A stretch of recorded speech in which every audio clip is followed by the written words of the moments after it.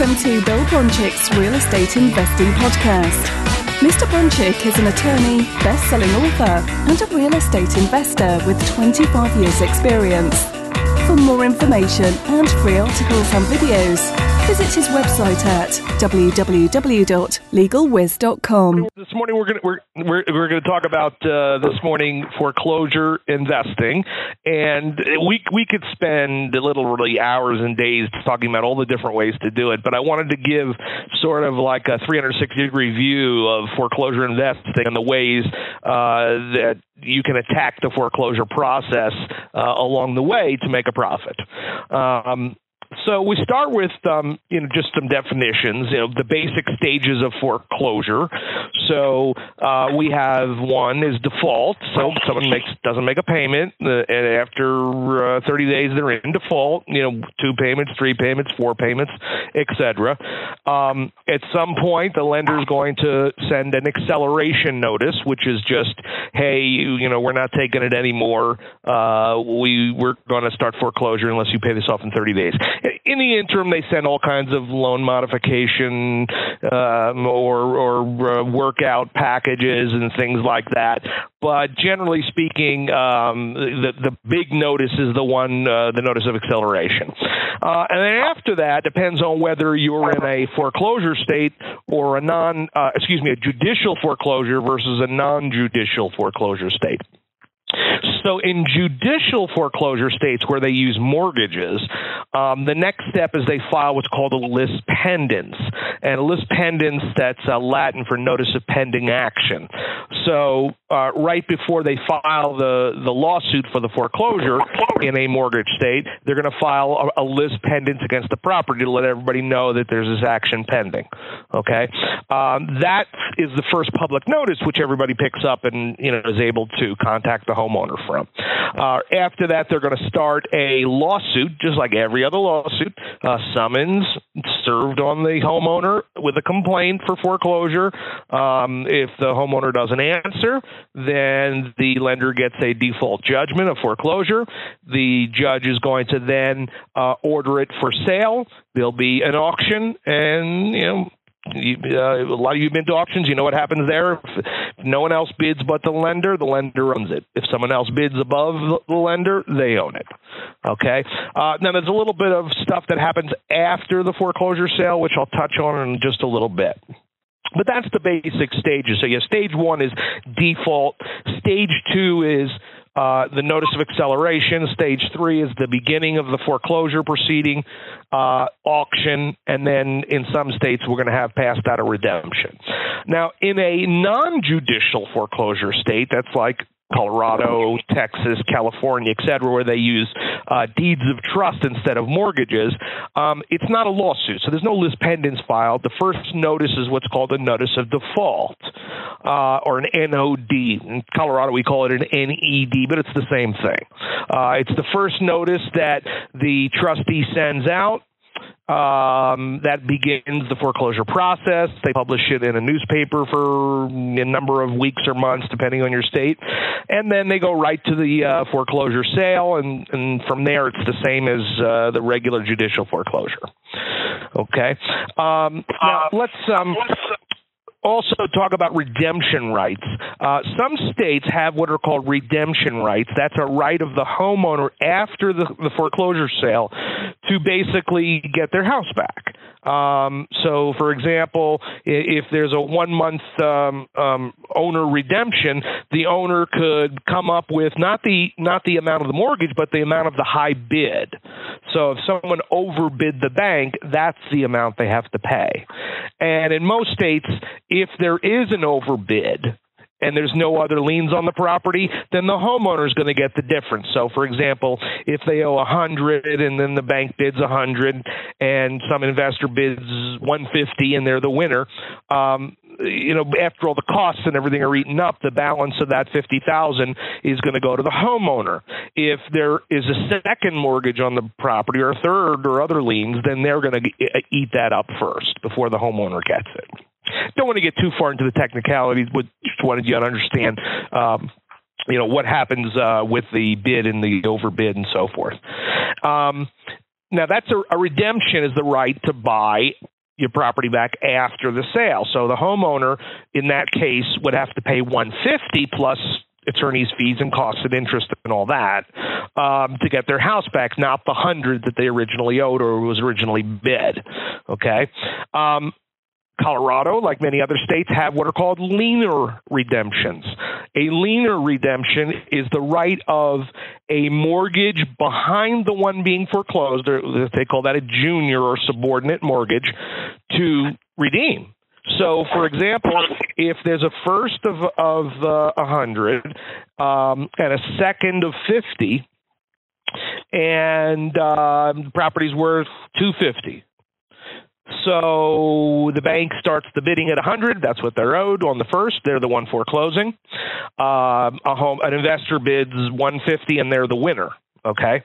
The second mortgage could step in and redeem and pay the 150, and they get the property. Okay.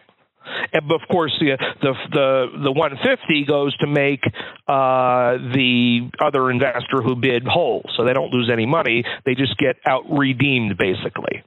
Okay, so those are opportunities after the foreclosure sale. There's a lot of little technicalities in there which I don't want to get into. That's sort of an advanced discussion of foreclosures, but just make sure you understand what's there. So basically, we're going to focus on the stage from default all the way up to the auction. After the auction, there are redemption issues. There are lienor redemption, owner redemption techniques. There are opportunities to buy it from the lender after they've foreclosed if they're the high bidder. But we're not going to get into that in this discussion. We're going to focus on before. Now, before we do, I want to distinguish a couple of terms here because people use the expression pre-foreclosure. What does that mean, pre-foreclosure? Because some people would say, well, any time up to the sale date, that's pre-foreclosure. And then other people would say, no, before the foreclosure is filed, either the summons and complaint or the notice of default, that's pre-foreclosure.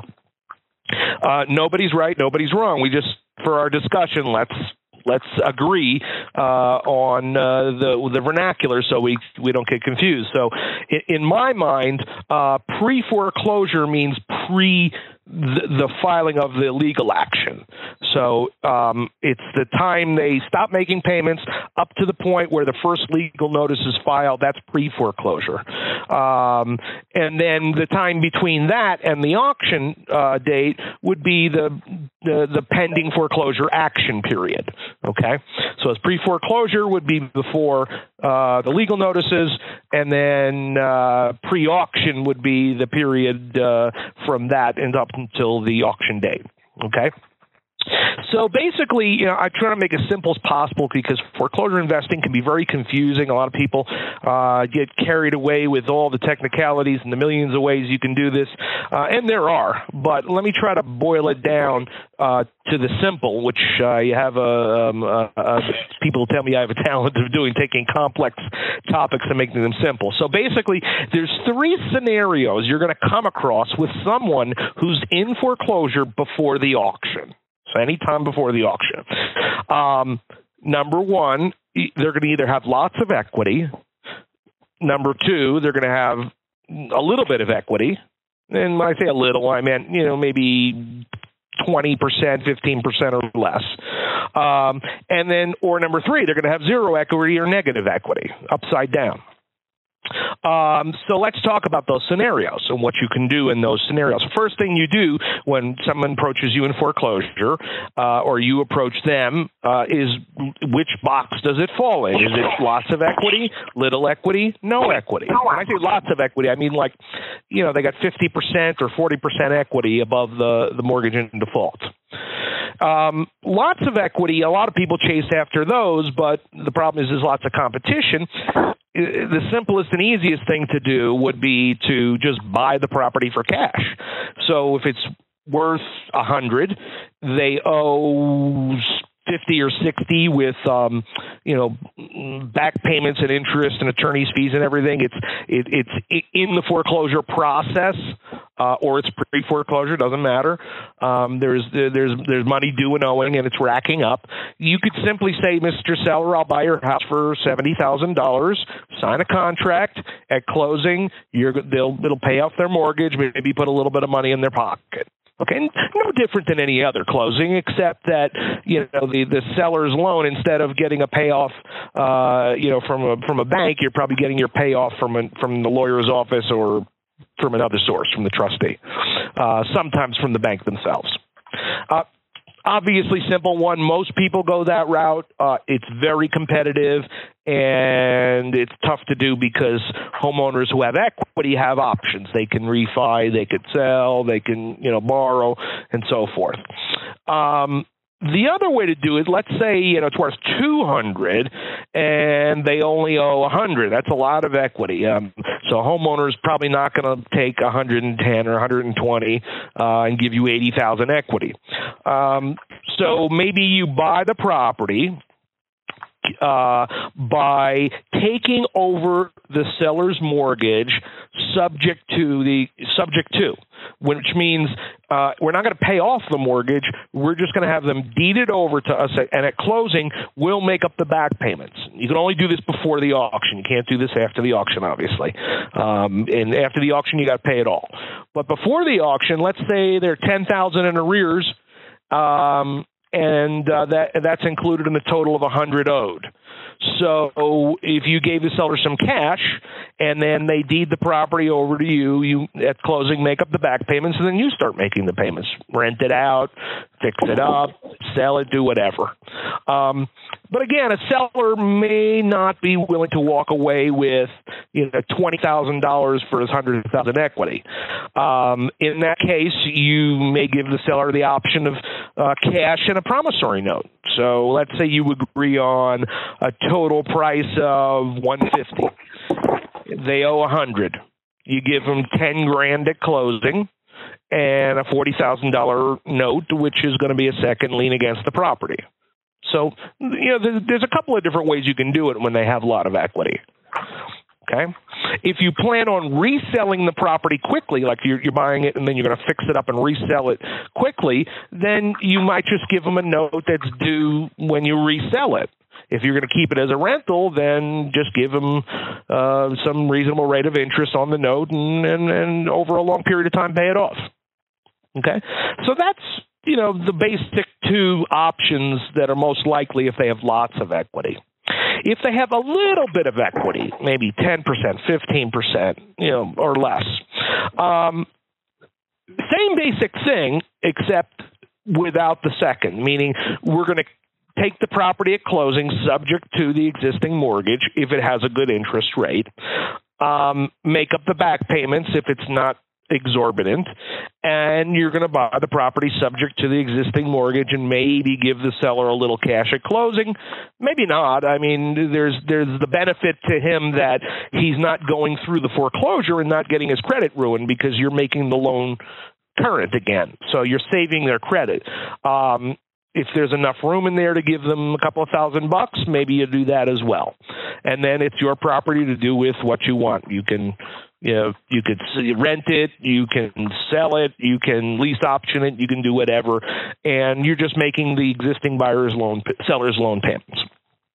Now, in those, the formula is a little difficult to assess on a standard basis of what is a good deal in that realm. But I'll just give you some factors that you want to look at to determine whether this is worth doing to you. And the first one is, one, how much equity is there? Two, does the house need any work? Three, what's the mortgage you're taking over? Is it fixed or adjustable? Is it 3% or 6%? Number four would be, what do you have to do to cure the back payments? Is it $5,000, $10,000, $20,000? And so you have to just sort of balance, the numbers a little bit off each other and see whether it makes sense to buy the property subject to. And are they living there? Do you have to throw them out or ask them to leave at closing? Or are you going to rent it back after closing, which is probably a bad idea? or they're just going to stay in a couple of months and then leave, and then they don't. So you got to balance all those factors in when looking at a subject to deal like this that has very little equity. And then the third scenario was they have no equity. It's worth $300. They owe $300 or $350. So you could, if it's about break even and the interest rate is really low, especially if they've had a loan modification where it's like 2% for the next 5 years, that may be worth doing a subject to, cure the back payments and take subject to, even though all in all you're upside down on the investment, meaning you have more in the property than it's worth. But if the interest rate's 2% and you could rent it for $400 or $500 a month cash flow for 5 years, that's probably worth it. If the rate then readjusts back from 2 to 5, hopefully rents have gone up, the property has gone up in value, and the loan has been paid down more, so you have more equity, and at that point you can, maybe refi or sell or something else. Okay, so it's in a lot of these deals with subject to, it's more important the terms of the loan than it is the equity, in my experience. If it's in an area where things are just not going up in value at all, and they owe $350 on a $300,000 property, I don't think I'd do it. But if it's a little bit, break even or a little bit upside down, and the interest rate is really low, that's worth looking at. Another way with a no equity property would be a combination of a forbearance or a loan modification and then taking subject to. So you get a power of attorney from the seller, you negotiate a forbearance where they take those $10,000 or $15,000 in back payments, stick it on the back of the loan, and maybe even drop the interest rate on it for a while. And then once you get that negotiated, then the seller can transfer the property to you for a few bucks, and now it's your deal. Okay? Again, even if it's upside down, if you've got them to take all those payments, stick them on the back of the loan, so all you have to come up with is next month's payment, and it's at 3% or 2% interest for 5 years, that's pretty good. You don't have to have a ton of equity to make money. And remember, this is not your loan. You're not assuming the loan in any of these cases. So if it goes further upside down or the market crashes, you're not on the hook for that loan. It was the seller's loan. Okay? And then finally, the obvious one for no equity or negative equity, the short sale. So going to the bank and negotiating one or more of the liens on the property, either a lien being a mortgage, second mortgage, line of credit, or some kind of other judgment, IRS lien or something like that you can get a short on. You get that short approved by that lien holder, and then from there you can buy the house, flip it, keep it as a rental, whatever. In that case, though, you can't take over existing financing like a subject to, because what you're doing is you're asking the lender, you take a short and I'll pay you all off in cash at closing. Okay, so if it's worth $200, they owe $250. You get them, the lender, to accept $150 in lieu of $250, and then you go to closing and buy it with a cash, a loan, or something else. Okay, so just to review, the basic stages of foreclosure, we've got the default, the notice of acceleration, the beginning of the foreclosure process, the auction, and then possibly a redemption, or it goes to the bank owned. In judicial states where they use mortgages, it's a mortgage foreclosure. In non-judicial states where they use deeds of trust, it's a non-judicial foreclosure. And basically, you just got to look at a deal from A, B, C. Does it have lots of equity, a little bit of equity, no equity? And then from there, plug in one of those formulas. And that's just that's about it. That's about the way you attack a foreclosure. Now, there are lots of strategies, as I mentioned, for auction purchase. You can buy at the auction. You can buy from the bank. You can deal in junior liens and lien redemptions. But that's a topic for another day. But this is the basics of foreclosure investing up until the date of sale. Thank you for listening to Bill Bronchick's Real Estate Investing Podcast. For more information and free articles and videos, visit his website at www.legalwiz.com.